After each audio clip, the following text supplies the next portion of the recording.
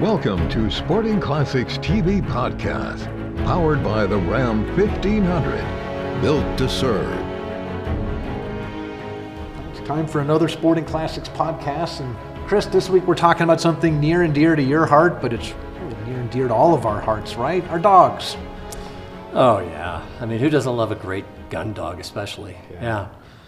Yeah, I mean, look, I grew up with gun dogs. I started getting dogs when I was, I think, 7. I got my first bird dog when I was 7 years old, and so we did a lot of learning together. I think the dog trained me more than I trained the dog, but I got an old book by Henry P. Davis, and the old folks listening to this might recognize that name. He was one of those guys, I think back in the 40s and 50s, that wrote several books on training pointing dogs.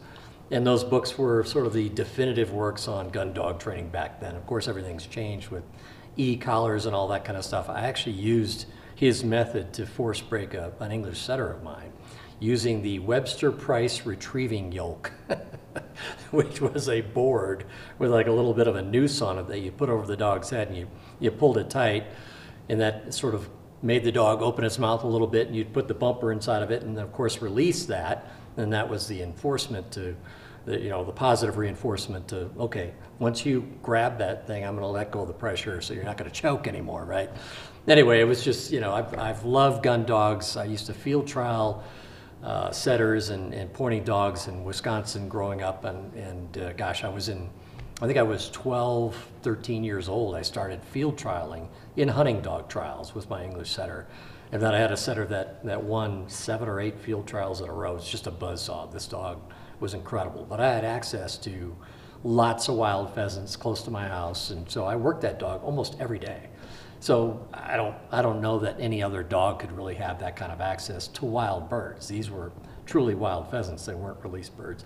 So it just became this love affair of gun dogs and watching dogs work scent and the transformation of how that just changes a hunting experience is such that I remember Gun Dog magazine.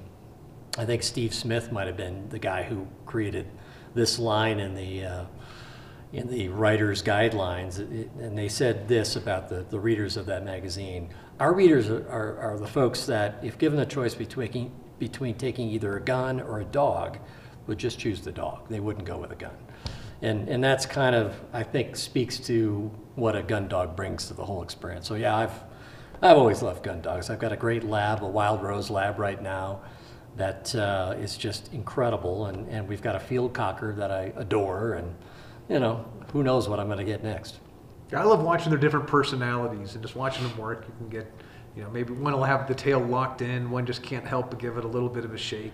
Yeah, and they're all different personalities, just like people, and when you get a puppy, I mean, there's a lot of parallels between raising kids, it's there's a lot of training going on either way, a lot of laughter, a few tears along the way, but when you get a dog that can basically read your mind, that when you go afield, you can look at a marsh, and I could do this with my old setters.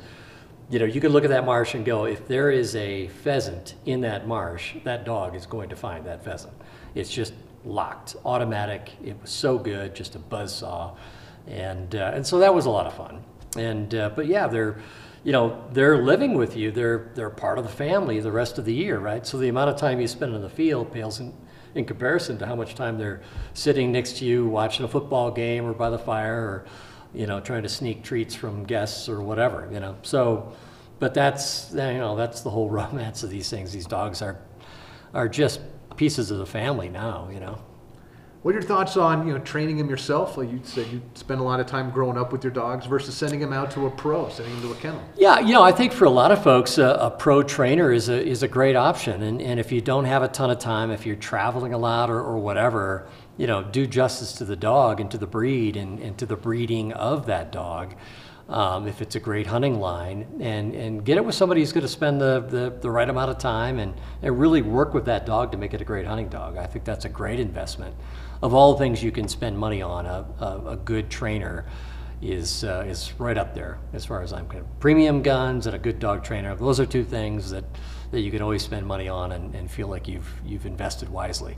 So yeah, I've used pro trainers. In fact, Scott Miller at Brays Island Plantation, our resident Bill Belichick. He's a multiple champion, national champion pointing dog trainer. He's a guru of pointing dogs, but he's also, people, I'm not even sure people understand how great he is with cockers at Brays Island. He's a fantastic trainer of kind of all dogs, but pointers and cockers have now, evolved to have this symbiotic relationship where the pointing dog, say to wing and shot, locks up on quail, the cocker's released then to flush the quail, and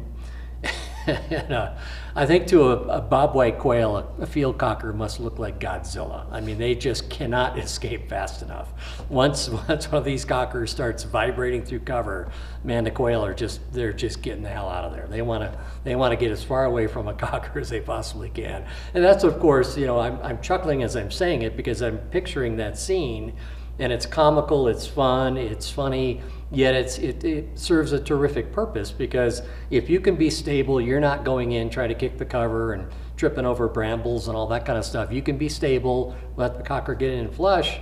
It's safe, it helps your shooting, but it's theatrical. It's a lot of fun to watch, and it's really been a great thing to have this cocker in this lab, and they're, my goodness, I think my wife would get rid of me before those dogs. And I'm probably not alone in all that.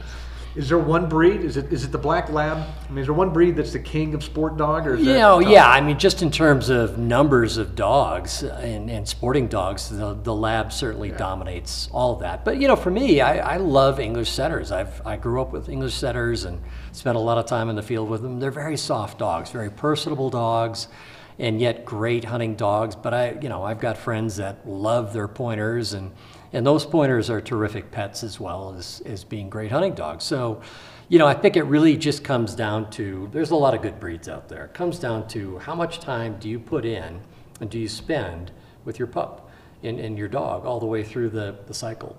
And the more time you are around a dog, the more they pick up your personality, your nuance, your moods, and they read you very, very well. And it's really incredible. So when you see a guy who hops in his pickup truck and the dog is right with him, and hops on the other side of the pickup truck and spends all day with that guy, that dog is going to be perfect. That dog's going to know every subtlety of his master, and that's just kind of the way it goes. If a dog sits in a kennel, doesn't get out very often, doesn't have a lot of interaction with you, generally it's just going to be tougher to get them to do what you want them to do. It's because so much of communication, or so much of training, is communication between the owner and the dog, and that comes through direct training, but so much is just through nuance and a dog reading human instinct and behavior. So yeah. Sure. And there's something almost primal. I mean, man's been hunting with dog about as long as mankind's been around. So yeah, absolutely. And I saw a great quote the other day. In fact, this is in my upcoming wing shooting book. I forget who said it, but it was something to the effect of, "It's okay not to have a dog, but there might be something wrong with your life if you don't have a dog." So it's like, there you go. I was talking to a cat person who told me his cat has diabetes, and I didn't know what to say. Yeah, I don't know. Yeah, there's dog people and there's cat people, and they're just a little bit different, I guess. We wish them the best. Yeah, amen. Thanks, Chris. Appreciate it. You bet. This has been Sporting Classics TV Podcast, powered by the Ram 1500, built to serve. Follow Sporting Classics with Chris Dorsey on Instagram and Facebook at Sporting Classics TV.